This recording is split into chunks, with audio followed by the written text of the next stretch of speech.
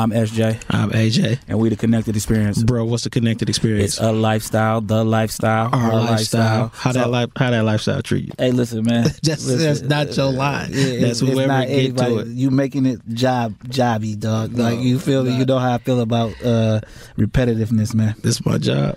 Hey, you know what? This is a special episode for us, man. Like, this is, first of all, this is the first time that we actually met this brother, but we've been keeping it solid for a long time. You know what I'm saying? We've been doing business for a long time. We've been doing business for a long time, and he actually seen something in us just from listening. Like what we always said, we wanted. Hey man, why nobody ever check our shit out and fuck with us? Right. And basically that's what happened. You know what I'm saying? So I don't even know if he ever really sat down and did nothing with nobody. Do you think? I ain't heard nothing. Yeah, no, I don't think he did a whole episode with nobody. Yeah, but, so you know. Thank you for this exclusive. You yeah, know what I'm home saying? of the exclusive. Home of the exclusive. So sure. You before we introduce our guest, what you been with? Hey, you know what, bro? We in LA, dog. So you know what it is, man. We go get some good smoke, man. Looking for something good to eat. The spot I wanted to go to closed already. Yeah, me too. You know what I'm saying? So, and how do we get put up on our food in LA? We got to be honest with this shit. What do we know that we wanted to eat? From listening to Bad Luck, man. Yeah, that's true. But I also knew I wanted to go to that one spot since last time. Yeah. See, like when we come to LA, it just be the shit be so far apart that just to make sure you get everything you want to eat, you got to come for 4 days. Yeah, and then I thought that Uber Eats would be popping. We went to Fat Burger last night. It was huge trash. Thumbs down. Yeah, you know what I'm trash. saying? That shit was just trash. No disrespect to Fat Burger. That shit just all wasn't disrespect to the meal though. Yeah, you know what I'm saying. No but you know you might just call it a bad one. Yeah. So you got a word? Yeah, I do got a word, man. My word is perspective, the state of one's ideas, the facts known to one, and having meaningful interrelationships. And mine is logic, characterized by or capable of clear sound and reasoning. You know what I'm saying? Because we speak with logic from a perspective that a lot of people don't speak from, man. And it take a lot to stand on anything you say, man. And, you know, we like to fuck with solid people, man. So, your yes mean yes, your no mean no. You know what I'm saying? And I think perspective also come by the way two you was things. raised. The way you was raised and then the person you want to be. Because you could be raised a certain way, but know that I want to be better than that. Or I want to be worse than that. You always notice that the kids who parents, like, really work to get them out the trenches, like, want to go back to the hood. Like, this is what we saved you from. But we got a guest, man. Yeah, we do. You know what I'm saying? But you know what we do got? You know what I'm saying? We got a motherfucking book coming out. We have 320, the Urban Fantasy Game Will Change. Like I said on a previous episode, it's on site with the book industry. And what I mean by it's on site with the book industry, the same way to be on site if we was out here doing anything that we ain't had no business doing. Right. It's on site with the book industry. You know what I'm saying? And that's another one we go win. Yeah. So I am an award-winning, best-selling author, and as these things happen, I will show and prove these things. You know what I'm saying? So, and I'm happy I get to manage you because I want to eat off that too. I manage my own self, but you didn't write the book, but it's ours. Yeah. It's ours. You know what I'm saying? Because if anything happened to me, I'm turning into a porno cartoon. I can see that. Okay. I can see that. Who we got in the house today, bro? Man, we got Steele, man, the CEO, one of the CEOs of Digital Soapbox Network, man. What's going on, Steele? Oh, man, I'm just chilling, man. Glad to finally meet y'all fellas. Yeah, that sounds crazy. We always say, like, that people gonna laugh when they hear you say that because we've been doing business for a solid. We've been podcasting for 2 years. We've probably been doing business for like 14 of those months. No, it's 24 months. We've probably been doing business like 18 of those months. Maybe 19. Yeah, maybe 19 of which it's time to renew your contracts. Yeah, we can talk about that. You know what I'm just gave me a reminder, so it's time for us to come to the table on some renewal. Well, that's not an issue. That ain't an issue. It ain't. But that goes to show you that it ain't even about no contract, bro. Like we rocking because we actually been operating. I think we the contract. last of the first podcast that was a part of the network. Oh, for sure, man. And you know, we got one who I ain't gonna speak on right now.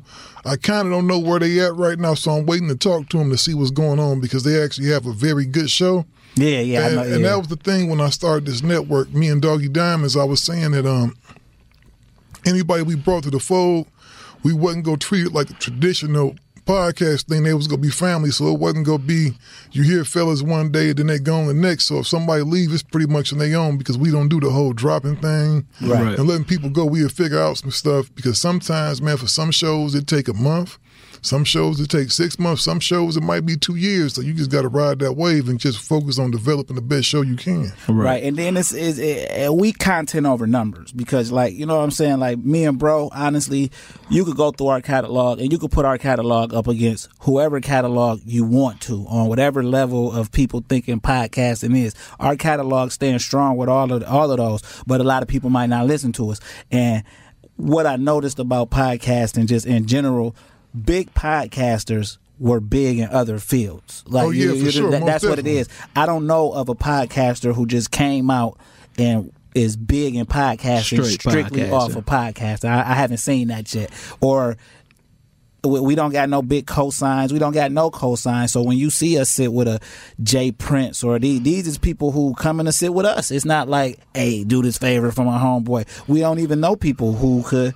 We don't do that because we like to chill and get to know the people ourselves. But we want to get to know you in the sense of, I've never heard you speak more than 5 minutes on Against the Chronicles, if that, you know what I'm saying? Oh, well, I try to stay out what I am, man. But what I do with the shows, man, is I try to let them do them. I've never wanted to be one of the CEOs that was going around on everybody's show or I got me a podcast, because my thing is, man, I work for you guys. Right. In a sense. And if I'm in here trying to do shows and stuff, who gonna be out there trying to handle the business and get sponsors and make sure we in the best situation we are? You know, you can't be the coach and the player at the same time. Right. And Jackie Moon was, but that Flint Tropics picture, that went over a lot of people. Yeah, that was a movie reference. Because we some silly niggas, man, and we get, you know what I'm saying? We just like to have fun. We just like to laugh and have fun. So we actually share something in common, man. We Midwestern, man. So talk about like where you from in the Midwest and growing up in the Midwest and how that shaped you. Oh, man, I'm originally from Cleveland, Ohio, man. 103rd Street in St. Clair. Right around the corner, you know, Crazy Bone, they grew up on 99th and St. Clair. And I'm actually a Superior side. So, you know, we used to have beef with them niggas when we was coming up, you know what I mean? Okay. So they you know, the Glenville area. I come from over there, man, and you know, the biggest thing, man, me being from the Midwest, man, we kind of let our yays mean yays and our no's mean no's. Right. You know, we don't really do the whole dancing around thing. We tell somebody something, we try to hold it to our words, you know what I mean? 1,000%, yeah. So what was growing up at this time in Cleveland like? Because a lot of people only know Bone. Like when you hear Cleveland, they only know Bone, Ray Jr., Ray Cash. Like they don't know what a Cleveland story is like. So give us a rundown of what Cleveland was like at this time. Cleveland is much, man, like anywhere in the Midwest. You look at, you know, Inkster, Detroit, you know, Chicago. You know, Rio Dark, man, used to be a big industry city. You know, the steel mills downtown. People's you know, when I was coming up, I had the step-pops, man, who had the good job down at, you know, the steel factory, man, making that good $20 an hour back in the 70s. You know what I mean? 70s, early 80s, making that good $20, $25 an hour. You get your first house. You know, you buy your first house, $20,000, $25,000. You're raising a family in it. And then next thing you know, the factory shutting down. Right. You know, so it was like, I would like to say, man, I'm a product of the crack era, because right around the time that them factories and everything shut down, you had the crack epidemic to hit. Right. Systematically, that was all on. That was you know, like literally right around the same time, like 81, 82, you start seeing the last of the factories. And my step pops was one of them dudes that was a good worker, so he kind of lasted to the end. Right. You know, where they shutting down little parts of the factory and stuff, and he like the last little dude in the garage. All right, Will, we shutting down. We gotta let you go. So. My pops, man, my step pops was always, rest in peace, was always like a hustler type of dude, though. He always had his toolbox, so when he got off of work, he was going over to fix mixed awards, wash and dryer. He was going to go fix this nigga's lights around the corner. He was fixing on this nigga's car in the back. So I'm the dude that had the crib, you know, on the block in the Midwest that got a bunch of raggedy-ass cars in the yard. And the little homemade garage in the back and shit like that. Yeah. With the motors hanging and shit and the raggedy-ass dog tied up on the rope. Yeah. You know, the mangy-ass dog, that was me. You know, I lived in that house because my pops fixed everything. You know what I mean? Yeah. So it's like, fortunately, man, I wasn't like the rest of my friends. My parents wasn't on drugs. My mom's always worked down at the Cleveland Clinic. She was a, you know, dietitian. She had went to school, became a dietitian.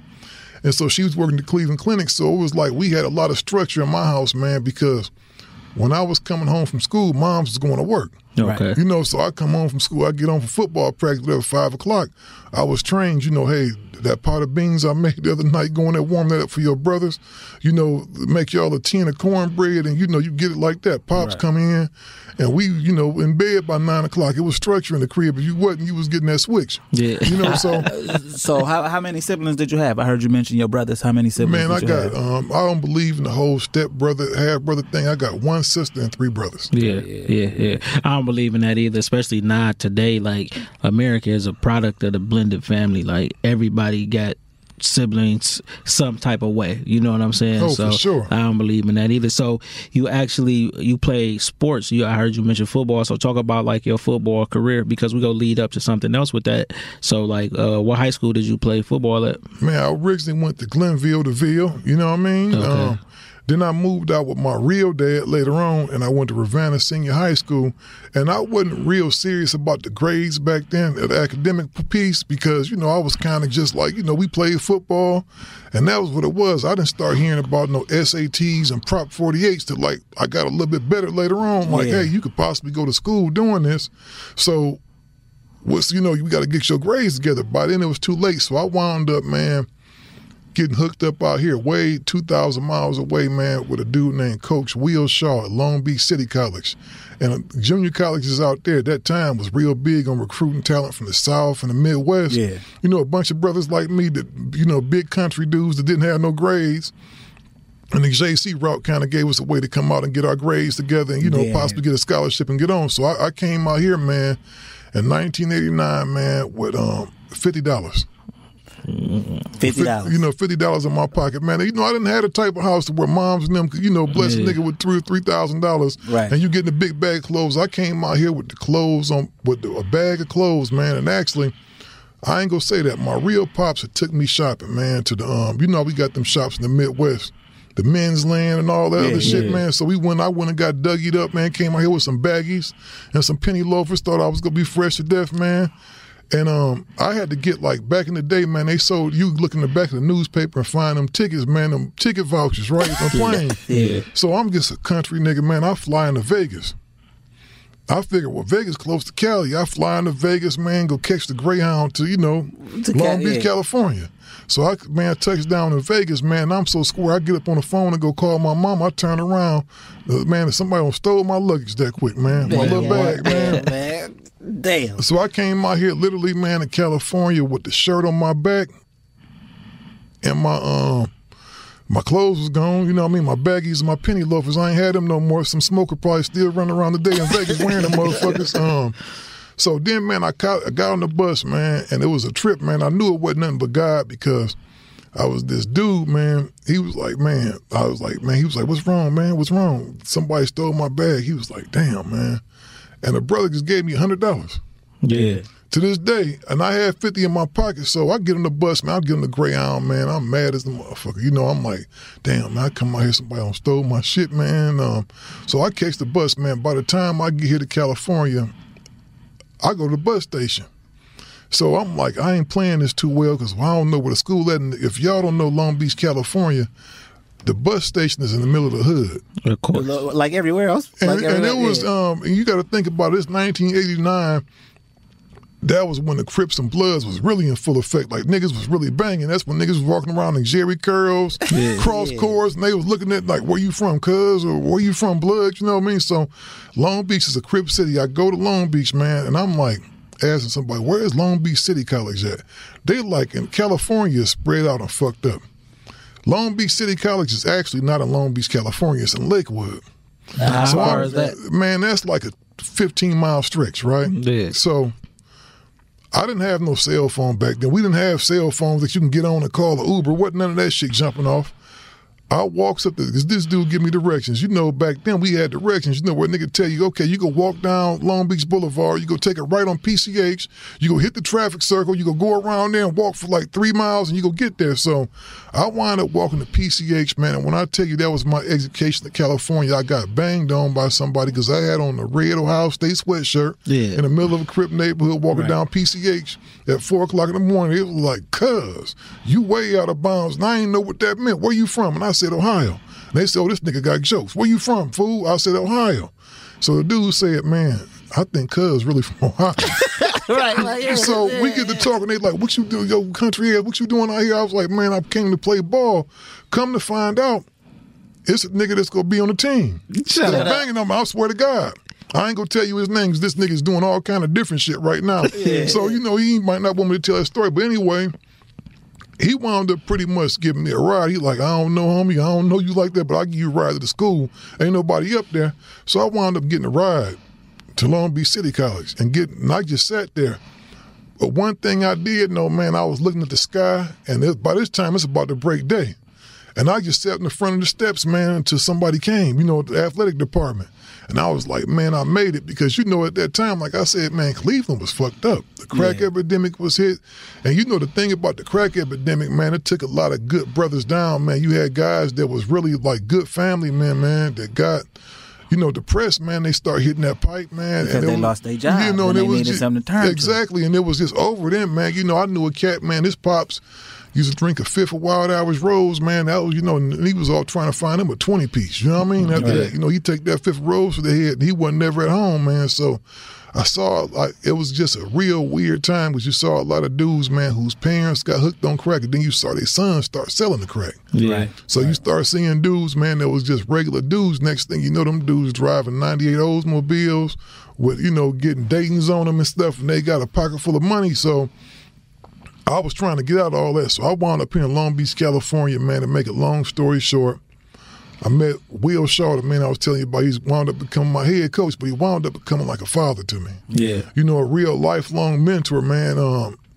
Big, tall dude, man, 6'6", like 250, man, like a Jim Kelly type brother. Yeah. And so, we played football. He made sure every kid that came in there was able to get out on the scholarship. So I wound up from there getting a scholarship to New Mexico State University. Wound up playing ball out there for a little bit, man. Didn't get to go play in the CFL for a little bit. But I think after a certain time, the football wasn't really in my heart no more. You know what I mean? Because it was like, I wasn't making no real money playing up in the CFL and fucking with that arena league stuff. So I started getting into other stuff. I was always making music and writing and, all that shit. So I got off into music, started doing music and stuff, man, and got off into that world. You know what I'm saying? Right. Yeah, so let's get into that. So you say you was always doing music, and so what was your introduction to the entertainment when you knew that I ain't fucking with the football no more? I'm really about to do this. Well, it was always, man, a thing. Like in Ohio, man, I was always like, we was rapping in Cleveland, so I bought that when I moved out, like to Ravenna. This like the Akron area for those that don't know. Just say Akron, right? I moved out to that part of town, man. I was one of the first dudes out there really just rapping, because I came from Cleveland doing that to the point where I was serious. I had the 4-track in the bedroom, with the realistic turntable, you know what I mean? And the little sampler that you buy from Radio Shack used to sell the sampler, man, that only sampled for like 3 seconds. 3 seconds, yeah. So he say 4-track, and for y'all young kids listening who don't know what a 4-track is, or adults, that's a recorder. So you put the tape in, and you got 4 tracks to record. Yeah, exactly. If you was real ill with it, you knew how to bounce down. My boy Stone Shorty, he used to know how to bounce the 4 tracks down to where he had put 4 tracks, right? Go max out 4 tracks with the music. He had bounce them down to the 1. So now you got 3 tracks, three more tracks to record on. You doubling up and stuff. So I made this little song. I can't tell you for the life of me what it was, but it was some political pro-black stuff because that's what niggas was doing back in the day. You know what I mean? Yeah. So I made this song, man, and I noticed that everybody in the little neighborhood was banging. Everybody had these little ghetto blasters. Everybody was playing it circulated. Yeah. And I said, man, I might be on to something. But then I was playing football. My people weren't hearing that shit. Talk about, you gonna be a rapper? Nigga, you take your ass to school. Right. You know what I mean? Because making it in rap wasn't even realistic at the time. Oh, no, man, especially for a nigga from the Midwest. Right, you know what I mean? Midwest, at that time, we wasn't cracking like that. So I wound up coming out here Look at us now running the whole game. I wound up coming out to Long Beach, California, man, and what was funny, a bunch of people that wound up becoming like people in the industry like Superfly and different people like that, they went to Long Beach City College. Okay. So you was able to forge relationships with these people early. So I started meeting these people, man. There was a girl named Akiba. She was in a group called Menage a Trois. Yeah. They wound up getting signed to Ruthless. Yeah. It was a dude actually in Long Beach, man. The biggest rapper in Long Beach at that time wasn't Snoop. It was a dude named Radio. Yeah. It was a cat named Radio. So I did that, the whole time. But then I came back out here, man, and started making music, man, my thing was I've always been an entrepreneurial type of dude. So when I decided to get back into music again, man, I went and just start getting my stuff together, man. At the time, you was able to go get, MPC was the thing to have. So I bought me an MPC 60. And you couldn't find producers back then like you did today. So I started making beats and everything and just, learn how to work my equipment because I've been doing that since I was a kid anyway. And, we had music programs back then. So I knew how to play, bang out some kind of semblance of a note. You know what I mean? Right. So I started making my own stuff. Then it kind of went from there. I met Mr. Mix from the 2 Live crew, man, at a concert in Leimert Park. It was a concert in Leimert Park, and I met him and threw a tape. You try to get off tape off to a nigga. He was walking back off stage. I kind of threw a tape to him, had a number on it. I had 5 tapes, man. Yeah. So I'm passing tapes off to everybody. He actually called me. Oh, straight up? That's what's up. He actually called me like, yo, can I speak to Steele? And I was like, who is this? And he was like, it's Mr. Mix. I was like, damn, man, it's Mr. Mix, you know what I mean? So I really went in the studio with him hard, man, for like 2 years. And he's really like, people know him more for that bass and booty shaking shit. But he was really like a DJ Premier type of dude. He's a real producer. Right. Yeah. Like when I went to his crib in the Valley, he was staying out here in California at the time. I went to his house. He had like this wall full of records. It was the most records I ever seen, man. And so he was like this. And I knew how to rap. And he said, dude, you can rap, but ain't nobody trying to hear all that. You got to start. So he really broke me down as far as like the structure of a 16-bar rap or even a 12. He was like, if you write a 12, that's even better. And we got to get back to the hook. And them drums got to be sticking, you know what I mean? Right. So he made sure that everything was right. And then I kind of start elevating up. I was all like, me and Mr. Mix still friends to this day. Mm-hmm. Then I met another dude that was pivotal in my life named DJ Bobcat. Yeah, Bobcat. Yeah, Bobcat at the time, man. Bobcat was working with, he's working with LL. Yeah. And at the time I met him, he was producing. He was the staff producer for Ruthless Records. Right. This is right around the time that Dre left and everything. So Bob's whole thing was trying to get. Bob had power back then. Yeah. Still got a lot of power. So his thing, man, he had this concept, man, to where he was going to pretty much try to make me like a robot or some shit like that. It was crazy shit. I wasn't with it at the time. You know what I mean? Yeah. It was an ill idea, but I said, you ain't about to turn me to no cartoon, my nigga. You know what I mean? You ain't about to turn me no cartoon. Then I ran into Tony Lane one day. Tony Lane, for those who don't know, Tony Lane, Laneway Records. Yeah. Sugar Free. Yeah. DJ Quick, Mossberg, all of them. Yeah. So I ran into Black Tone at his barbershop one day. Coolest dude ever, man. Big blood dude out of Compton, man. So we meet, and I start hanging around them dudes. Me and High C became hella close, man. Still like this, like my brother now. You know what I mean? High C started taking me out on the road with him. And I got to be on Sugar Free's album. Was on a whole bunch of projects with them. So we became like. What role did you play on Sugar Free's album? You just can't like glaze over that stuff. Yeah. Like, oh man, I was on this. Listening to Sugar Free. I was on this. I'd rather give you my bitch. I was I wasn't on that album. I was on the album after that. I think it was Street Gospel 2, Scriptures or something like that, man.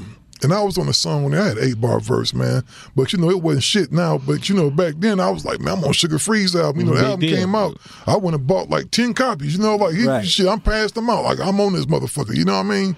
So I was on there, man. Then from that time, man, it was like stuff started happening for me. So I had this manager at the time, man. I really should have kept him. He was a hustler, man. Dude named Mario. He had started really hitting me because I opened up a record store. I got really serious about, stuff. So I opened up a record store over in Paramount. Now, what year is this? Because you say your feet touched the soil in Cali in 89? Yeah, 89. 89. Yeah, so all this is transpiring. We up to like 96, 97 now. Okay. So you all at this point you're almost from California in the eyes of the world. Oh yeah, for sure. Right. Yeah. So I opened up a record store, man, and when we just doing different stuff. I'm like really immersed in the hip hop culture. Okay, I don't want to cut you off, but I gotta ask this. So when Bone come out and take over the world, basically, when they hook up with Eazy-E, where are you at in California along this line? Man, you know what? Around that time, I was messing with Mr. Mix. Okay. And then I hooked up with Bobcat. So I'm kind of like, we kind of like intersecting with each other. You know what I mean? That's why I asked. Like they blowing up, but I didn't get to fuck with them at that time. You know what I mean? Right. Like I'm messing with Bobcat. He really don't fool with them because they got their own producer. Right, DJ That's Unique. When I heard about DJ Unique and, he one of the coldest. And Unique had control over that Bone situation. He was like, he developed a sound for them. Like, so Easy had the foresight to know, I'm going to put these niggas with you and let you produce them. Because they didn't come with him. No, they didn't come with him. Unique is from out here. I thought Unique was from Cleveland. No, Unique is from out here in California. Man, I thought he was from Cleveland this whole time. Yeah, I thought they came together. Damn. That's what makes the Easy. So he really produced them. Yeah, that's what makes Eazy-E such a genius to know, hey, y'all not going to be Bone Incorporated. Why don't y'all be Bone Thugs and Harmony? Yeah. You know, and he put them with Unique. He had put them with DJ Unique. You know what I mean? Yo, all this time, man, I thought just blew my mind, man. So he had, Bob wouldn't get no action on none of that. Unique had that, man, because he made them the soundtrack. Like, dog, like that sounded like we kind of claimed that sound as our own, the Cleveland sound. Even though it was a nigga from South Central LA that did it. So that is the Cleveland sound, like, hands down. If you take them beats today, man, and possibly change up some of the drums in them beats are still crack today. Yeah, no doubt. Thuggish Ruggish Bone will work today if you put it out right now, in 2020. Remastered, yeah. So it's 96, 97. You open up your record store. You moving around. Is you still moving around with Black Tone and them at this time? Oh, yeah. Them is my brother. Still moving around with them cats today. You know what I mean? So what winds up happening, I start getting a better idea from the inside on how the business actually worked. So while everybody else was looking for record deals, I kind of figured out, man, these dudes getting $20,000 advances and they ain't never seen no more money. And if you don't blow up, if you're not one of them big dudes, you're not really getting none. So I started figuring out how to do the independent thing. So it was a dude named, I was buying records, so I knew all the one-stops around here. Yeah. I met a guy named Mark Gordon that had a company called Ground Level Distribution, and they was distributing a lot of the Bay. At that time, the Bay Area was cracking. Yeah. Like, the cats was coming up in there busting $70,000, $80,000 checks. And I said, man, shit, this the way I need to be doing my shit. Fuck all the, advances and all that shit. Right. So I fuck with Mark Gordon, and he gave me a P&D deal back in the day, which is for you youngins, that's a Preston distribution deal. Yeah. I get that, and I got a little co-op marketing in there to where back in the day when we had actual record stores, if you had a P&D deal with co-op in it, that means they would pay to get you top shelf placement. Yeah. That means you was getting the listening booths and I missed that era, man. You was getting the listening booths and the record stores, and the Tower Records and all that shit, man. So that was my biggest thing. I said, man, I want to put me a record out and be in the top listening booth in the Tower Records, man, in Hollywood. You know what I mean? Right. So, you sell a lot of records by then, man. So I put out records, man. I started putting out records. I wasn't selling no massive amounts of units, but I was selling like 2,000 and 3,000 records, here and there, which at that time, dog, you was able to do that back then. Yeah. That's $20,000, $30,000. Yeah, and so at that time, man, the Bay Area was really on that hustle. The Bay Area in the South has started getting on that hustle because they was from places both prospectively that was kind of overlooked. Right. So wasn't nobody coming down putting no country ass niggas out no records in the Bay Country in the motherfucker too. Because them people from down south just migrated up north. Hell yeah, so that's what it is. So I figured out, man, half the cats from the Bay ain't really from the Bay. They family probably from Detroit, they from Chicago, they from, And that's where they fan bases be. Exactly. Yeah, so Oakland and Detroit is cousins. It ain't nothing else you could like. For real. Detroit is cousins. They they brothers. They like cousins who grew up in the same house in their grandmother's house together. For real. Yeah, for real. So we go from there, man, and I start understanding the business. So then at this time, man, I start hearing about these different conventions overseas, right? So I go to a convention called Midham. It saved my life. I bought a house off of that convention. Yeah. I went out to Midham and I found out. Now, where is this at? You say overseas? This is in France. Okay. So I had a little bit of bread because, I don't put out like 6 records at this time. And they don't all sold anywhere between 1,500 copies and 3,000, whatever. Yeah. I was able to get some cool little local figures, get a verse from High C, get a verse from Sugar Free. I'm cracking, you know what I mean? Right. I had me a little route to where I would go through all the swap meets, man, and sell my pieces independently. You get it for $6 from me. I go in with a box of 50. Right. I was walking out with, $800. You know what I mean? Yeah. I had, bigger stores, a consignment plug. I used to go collect my money. So at that time, I went to Midham, and I was having people offer me licensing deals. And I was like, a licensing deal? So that means y'all niggas 5,000 miles away. How am I going to trust that y'all going to pay me my bread? I said, no, I'll ship y'all, y'all shit. And I learned how to do all the the paperwork and all that shit. Because when you export and shit, it's really an export business. Yeah. So at that point out my garage, I had an export business going. Yeah. Not only was I distributing my shit, I was distributing all the other local niggas shit too. Right, you know what I mean? Shipping it, so ground level, they had some shit. I run across a nigga, man, you need some help getting your shit. So I tell Japan, my girl Soki in Japan, she'd tell me, I give you $8, you know what I mean? I tell a nigga, you getting 6, I'm keeping 2. You know what I'm saying? Right, business. You know what I'm saying? It was business. So that hustle really elevated when I went to Midham and got that London distribution hookup, that Germany hookup, and all, worldwide, because they was buying records like, crazy. The more, $1.50 and they money, for a pound was like damn near $2 US. So yeah, I tell a motherfucker over there, okay, man, I need €6 a CD, 6 pounds a CD. So I'm getting $12 a unit, and I had some marketing behind the shit. I fucked around and sold like 10,000 records.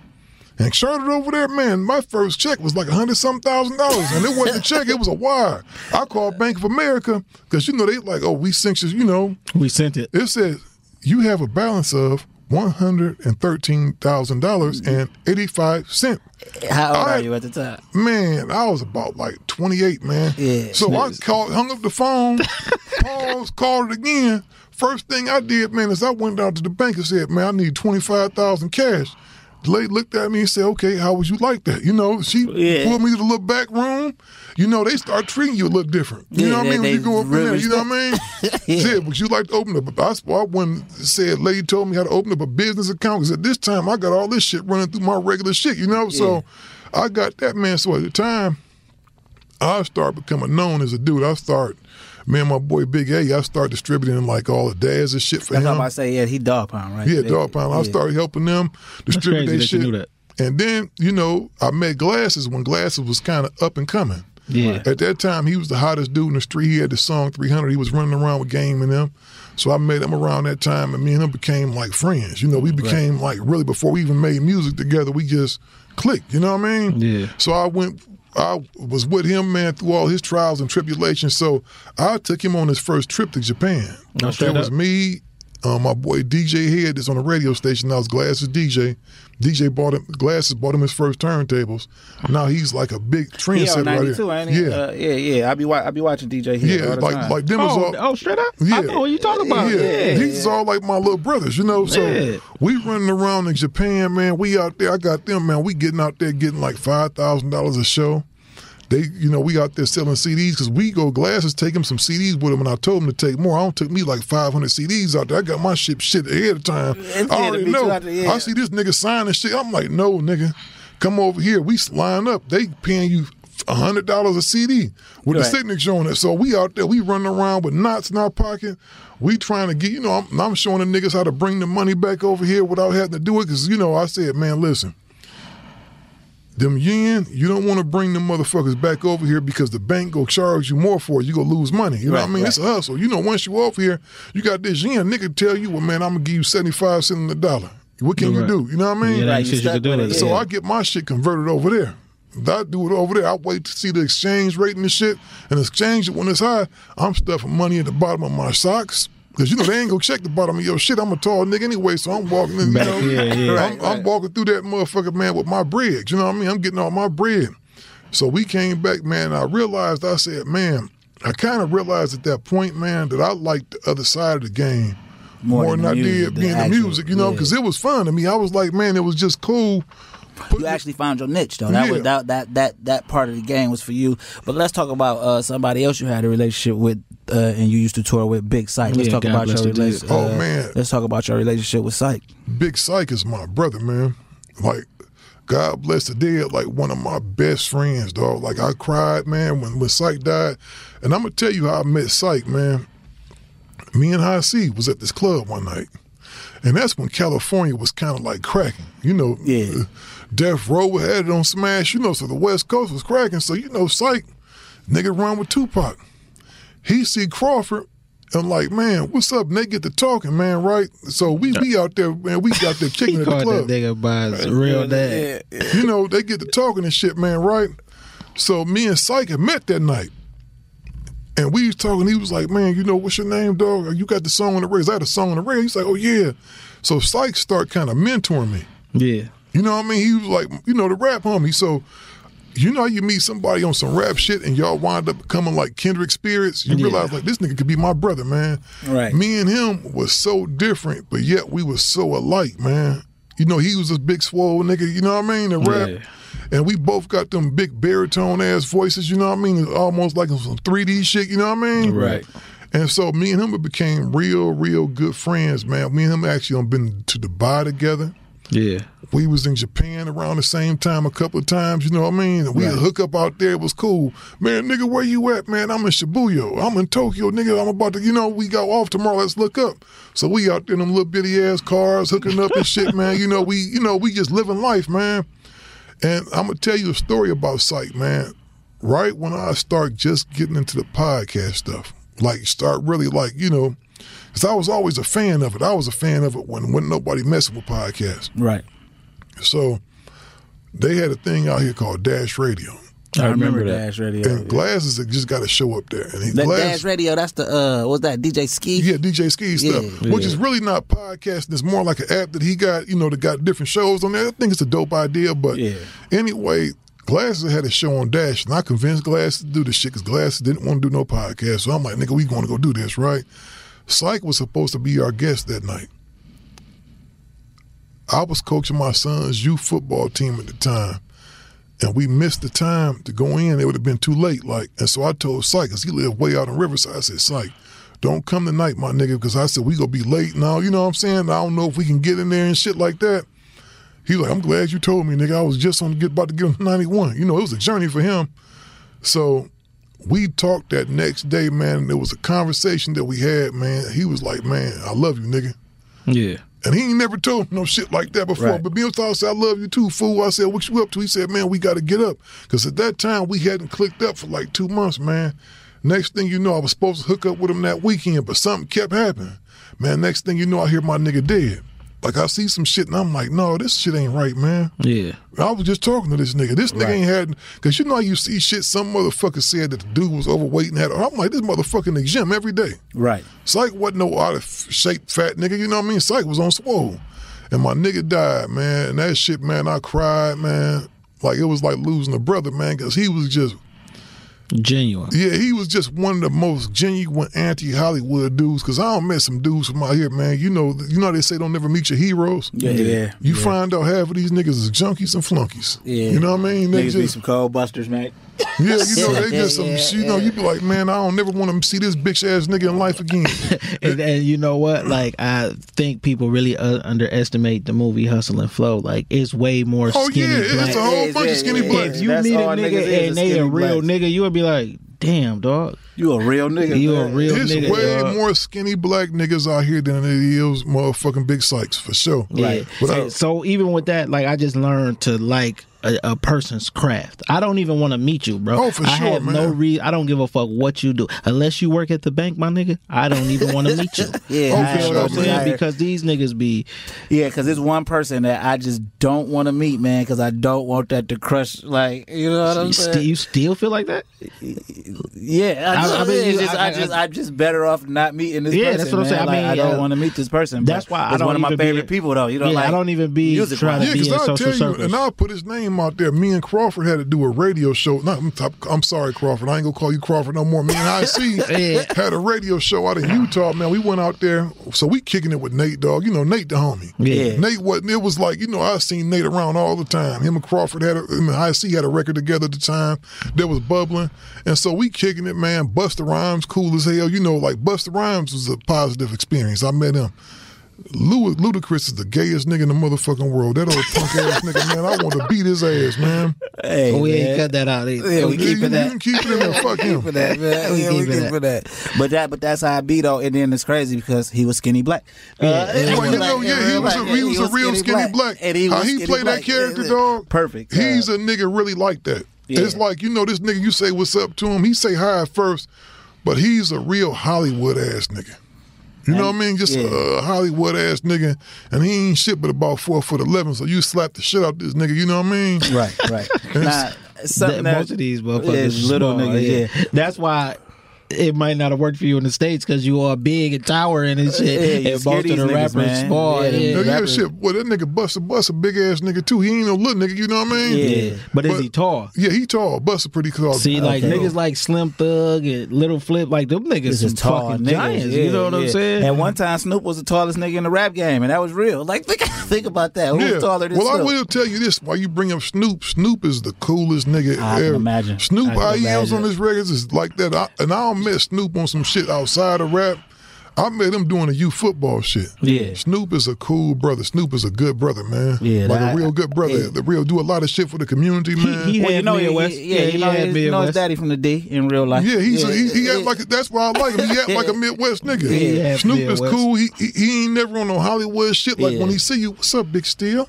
What's up, Steele? You know what I mean? He cool. Warren G is a real solid dude. Oh man, I would love to sit down and talk to Warren G. And there's a lot of good brothers, but I'm gonna tell you, them Bay Area dudes, man, and most of the LA dudes is real solid, man. Yeah. I will tell you that. Like I haven't ran across too many weenie people. I'm gonna tell you, Kendrick Lamar is my heart. That's like little bro right there. You know, the whole TDE goose. And what's crazy about them, man, I saw their ascension. I used to go over there and use Top Dog Studios. Top used to let me use the studio. Yeah. So because Glasses was a part of that first. In the beginning. What? It's not that he was actually ever signed to them, man. They was always family. That's what I'm saying. They still family. So, it's like this. If I was still making music and wanted to get a record from K-Dot right now, it'd probably take me a while to get it. But I would get one of the people who could get it. Like I would be able to get it. I would probably have to, man, he on tour. He could be gone for 2 months, you know what I mean? But they some good brothers, man. Top Dog done gave money to my youth football league before. I remember I hit him one time, Top, I need to get jerseys for the kids. He said, oh, nigga, come to the crib. Yeah. Had that check and it wasn't no hesitating. It wasn't no, like he's it's definitely when you see them people like that make it, you have hope that the real niggas got some kind of chance of making it. You know what I mean? Right. Because a lot of people slept on them dudes, man. A lot of people, I've seen the same dudes, radio people that's kissing their ass now, telling me that shit wasn't going to work. Yeah, you know how, but that's the game. Niggas be fake. But I heard you mention youth football more than once. So, let's talk about your son for a minute, man, because your son is actually a real football star. Oh, yeah, man. So, he doing his thing. Yeah, he doing his thing. And I be telling people, at first I didn't know what position he played, but I'm like, yo, whatever, my man out there, last name Steele, I do business with his dad. So when you was raising him and you got these youth football leagues, did you force football on him, or did he just naturally gravitate to it? Oh no, man. When Chris was born, man, Chris was born on the tail end of kind of like my music career. Okay. So he was a daddy's boy. Yeah. So he was a baby, man. His little baby sleep with me on my chest. I pull up on my truck about to leave. Here come the door open up. He hopping in with me. I'm like, I'm going with you. You know what I mean? Wherever I was going. So he was always with me. So I kind of made a choice at that time, man. I said, I'm going to focus on this dude because he was bad as hell when he was little. He was a badass nigga, man. Yeah. He was terrible. You know what I mean? But he had a lot of energy. And that's what it was. Like, he wasn't a little dude. Like, my oldest son, I could sit him up there and put a Barney tape in. Yeah. And he used to eat Cheetos all day and watch Barney. This one, he wanted to be outside. He throwing shit in the side of the house. You hearing balls hitting the side of the house and shit. So he was that type of kid, man. So what happened was... second child, man. Yeah, actually, when I was in Japan the first time, my wife had took him to the park. She said, I got to put him in something. She saw the sign-ups. He was like, I want to go over there. And so he wanted to play basketball. But, at that time, that nigga like 3 or 4, and they pulled out them little kiddie hoops. He said, I want to play real basketball. I ain't trying to play that stuff right there, So she had to sign a waiver to let him play up. So this nigga out there, 4 years old, running full court with niggas that's like 7 and 8. Yeah. So he was always rough and kind of tall for his age. And so he did that. But when he saw that flag football, it was over with. Yeah, something clicked in him. Yeah, he clicked. And so he started playing that flag, man. I wasn't taking it. Like the thing, I ain't never tried to force football on him. I should just go to the games and enjoy it. Then it went from that to people asking me to coach because I had a background. So it kind of went from there, man. And I got the chance to coach him, man, from the time he played his first tackle game on up till he played his last. Yeah. That's dope. That's youth football, So I left the music alone. I left the music shit alone when it was him because I saw... And I wasn't one of them. I was always realistic and still am realistic about the shit, man. Because really, football is the most shittiest treated sport in the world, man, as far as the way they pay them brothers and everything. Yeah. Don't get me wrong, it's life-changing money, but I tell you. With your body. You put your body through stuff, and the contracts ain't guaranteed, so I always tell my son, man, make sure while they getting what they get out of you, that you getting what you get out of them. So that means I agree with that 100%. You go get that degree, man. You go get everything you can. If you can stay up in that motherfucker and get a doctorate out of there, go do it. You know what I mean? Right. Because a degree, that's one more. That's a whole different discussion on how I feel about it. I think you need them, but I think if you go to school all that time, you need to be going to go learn how to run your own business. Yeah, not to go to school for all the time to work for some other motherfucker. Right. I think you needed to. I think like doctors, lawyers, certain professions, you need a degree. You know what I'm saying? You're not gonna be able to be a doctor without going through that. But if you just going to college because your parents want you to, and you kind of on the fence about what you want to do, you wasting your time and you fucking yourself up if you getting student loans. I'm very much against somebody going to go put themselves in debt without a plan. Yeah. My thing is this: I'm gonna tell you what I believe in, man. Just like they got these universities. Ain't nothing wrong with kids, because this is what I would tell any kid, man. If you're not going to go play football and can't go for free, go to your school and learn a trade. Go learn about programming. If you can sit up in a computer all day any damn way, go learn how to be a programmer. Go learn how to be a graphic artist. Man, learn how to do a trade like plumbing, electrician. Exactly. I work at the plant, bro. Mm-hmm. They paying these electricians and all these skilled trade workers so much because the gap between them so big. It's a whole generation. Because we graduated in 2000, right? Mm-hmm. Leading up to us graduating, they cut out the trades and all they pushed was college. Exactly. So everybody went to college. Nobody wanted to be a plumber. Nobody want to be an electrician. So it's if whoever doing that, my homeboy run a program, my homeboy Dino Van, shouts out to Dino, he got the STEEP program, and they get you into the trades, and it ain't no way they could tell you no. If you be like, I ain't got no license, they'll help you get a license. If you like, I can't afford it, whatever, it ain't no no's, man. You know what I'm saying? Exactly. And they get you in them trades. And actually, James, man, from the Gangster Chronicles, got something that he want to start like that, man. He wants to start a program to where he show the kids, man, where they, the kids can come and learn how to lay down carpet, how to be a plumber, how to fix, how to fix cars. Because the thing is, man, you can go to school all these years, man, and them bullshit ass degrees, African American studies and all that, kind of bullshit, man. Because that's what his wife degree is.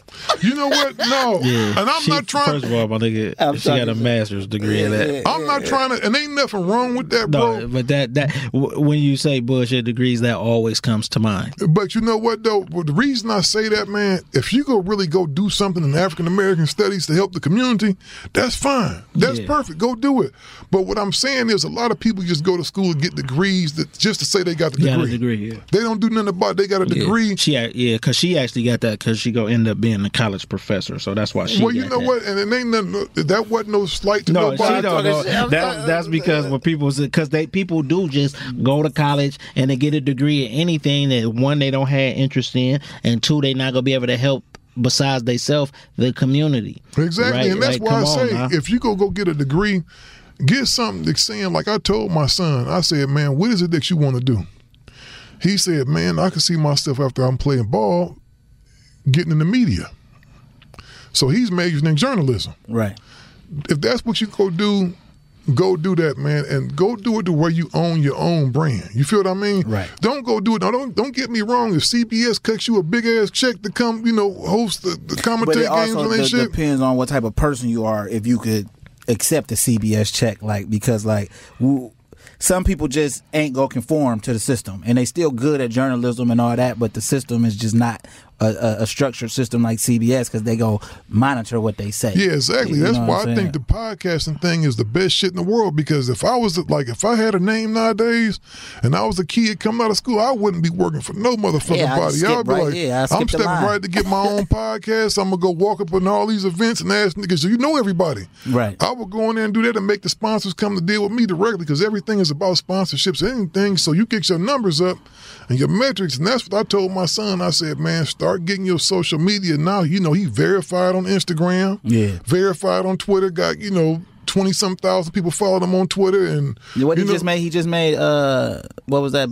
Big 12 second team defense? Yeah, he made the Pac-12 freshman team second team on defense, and which was cool because he transferred from Florida right before the season started. You know, he was go to University of Florida at first, but I can't even speak on that, but they had some bullshit going on over there, so he left. Right. Yeah. And I mean, I actually found out about that on Twitter, actually, because I was seeing people say how he handled that well as a young man, and basically like they was bigging you up for raising a man, you know what I'm saying, like the situation, whatever it was, like he handled it on his own as a man. But right before we get up out of here, let's actually talk about why we are even sitting in this room, and that would be because of the Digital Soapbox Network. How did that come about? Briefly. Well, the Digital Soapbox Network started like this. I was messing with glasses with the thing up at Dash Radio, and I've always been the type of dude that I'm real business minded, and I see stuff for what it is, so I can tell when people kind of being taken advantage of. Right.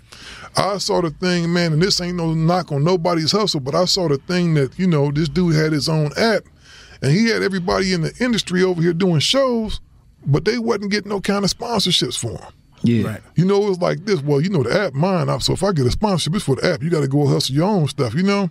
I'm going to give you a place to record, and that's cool if you want to do. So I said, man, you know what? I started getting more and more to the podcast and stuff. So I bumped into Doggy Diamonds one day, and I bumped into him. We happened to start, you know, a conversation online. And I was like, man, I'm going to start me up a podcast network. This is crazy. I just said one day, I'm the type of person, if I say I'm going to do something that ain't no roadblocks and nothing you can do to tell me it can't be done. Exactly, I don't care if I got five. I figure I came out to this motherfucker with $50 in my pocket without no luggage.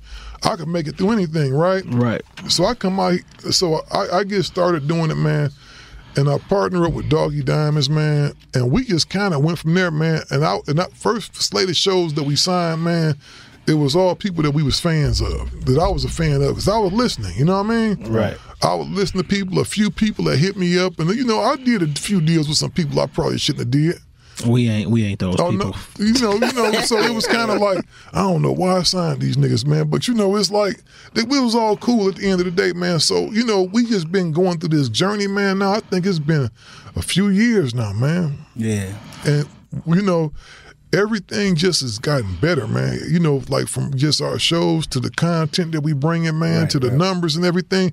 And, you know, and it ain't all about the numbers. I would say, man, just the content we doing, man, I'll put it up there with anybody's. You know what I mean? Right. But let's talk about, right before we get up out of here, you executive producing the Gangster Chronicles. This is the Gangster Chronicles is the biggest podcast out. All the other podcasts talking about it. Everybody's talking about the Gangster Chronicles, right? Mm-hmm. What made you put that together like that? Man, got to go back to Glasses Malone again. Me and him was sitting in my living room, and he was telling me, you know, Glasses is a really intuitive guy. He's really smart. Yeah. He said, bro, people like authenticity. You know what I mean? You got to have more podcast folks. Fuck that gossip shit and all that shit. You got to have authenticity. And I said, you know what, bro? I'm going to do a show where I'm going to find a really retired gangster, a police officer, and like a psychologist. Yeah. I didn't get the psychologist quite, but I saw James on Vlad one day, and the light bulb went off in my head. I said, that's one of the niggas I need in the show. Then Reggie. So I got at them two dudes, and we went and did a pilot episode that went cool. I said, we missing that psychologist, that sociologist, and I thought about Alex Alonso to do Street TV, because I looked at him, and I ran across paths with him a few times, so I hit him up and asked him to come as a guest on the show.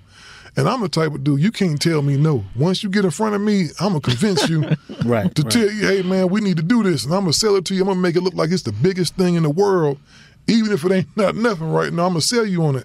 So he came as a guest on the show and been rocking on there, ever since then, man. And that show, man, has done phenomenal things, man, not just for the, you know, I would say as a network as a whole, man, because I look at it as a team.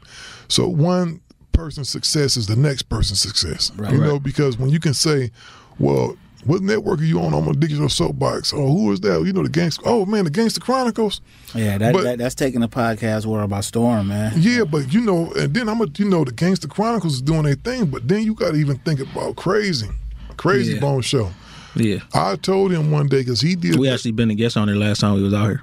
Yeah, you know, the thing is, he rebranded this show because once you do this stuff for a while, you start learning as an executive producer of what's going to work, because you out the outside. I'm not attached to y'all show like you are. Right. I'll listen as a fan, but I'll tell you, like, it may be something you do, and I'll see the little spike, in the metrics, I say, you know what, man, maybe we own to something right there. Right. You know what I'm saying? Like, I know y'all own to something, man, with the whole connected experience thing as far as connecting two people. And in 2020, we go work further on developing that and putting it out there to see how we could partner up with different things to make that bigger. Right. But the thing is, like, and I saw something with Crazy Bones show, I said, bro, you are really enthusiastic when you talk about the conspiracy stuff and religion. Yeah. That needs to be your lane right there. Yeah. You don't need to do nothing talking about music because it seems like that's boring to you because that's what you do for a living. That's your job. Stay on this lane, do that. Same thing with James. The things I saw in James, could see, it's a lot of copycat. You know, this the industry of copycats. It's going to be somebody, I guarantee you, to get two niggas off the street and go get some cornball and try to do a fake ass Gangsta Chronicles. That's in the mix. We haven't heard it yet. Yeah, you know, it's probably been tried to be made, but the shit didn't work because the people, it's like the thing would make them dudes. Reggie is a unique character. James is a very passionate and like he's like that uncle that you have, man, that used to do wrong. Yeah. That's telling you how to do right, but he go punch you in your chest while he's telling you, you know what I mean? Right. And Alex is that dude that's just like, kind of like, I ain't gonna say a nerd. He's just full of knowledge. You know, he's just full of knowledge. You know what I mean? So it works when it comes together, man. And it was like, man, that was just like that thing because I always knew. I said, man, the thing is, if you keep walking, you're gonna make it up the mountaintop eventually. Right. You just got to keep walking. You can't stop and turn around. You can't stop and say, oh, man, forget this shit. You know, it's too much work. And that's how it happened, man. It happened. And you know, here we are, man. There's a lot of good shit coming up in 2020. Okay. Right. And on that note, you can follow us on Instagram and Twitter at TCEPod, at TCEPod. If you want to be a part of the show, want to advertise with your show, just tell us some feedback or people you might want to hear on the show. PR@TCOHH.org. Make sure y'all go out and pre-order the book. Anywhere you pre-order books, it will be on here. All you got to do is type in Animal Instincts, The Urban Jungle. You know what I'm saying? Well, as soon as you start typing Animal Instincts in, it's an ebook, by the way. It's an ebook, but that's actually not true because there's other things. There's Animal Instinct, there's movies and stuff, so you got to make sure you put The Urban Jungle, which will be out 3/3/20. We going to make this a bestseller because by the end of the year next year, you know what we going to do still? We going to be inviting you to Inkster because they going to be doing my ceremony for, you know, you drive places and you see them signs, home of. By the end of next year, they will be putting that up on a street corner for me in Inkster, home of award-winning best-selling author S.L. Jackson. So I reserve my date for that right now, bro. You will be there for that. You know what I'm saying? We appreciate your time, bro. We appreciate your time. We appreciate the opportunity also to be a part of the network, and we still going strong. Let's go. I'm SJ. I'm AJ. I want for my brother what I want for myself.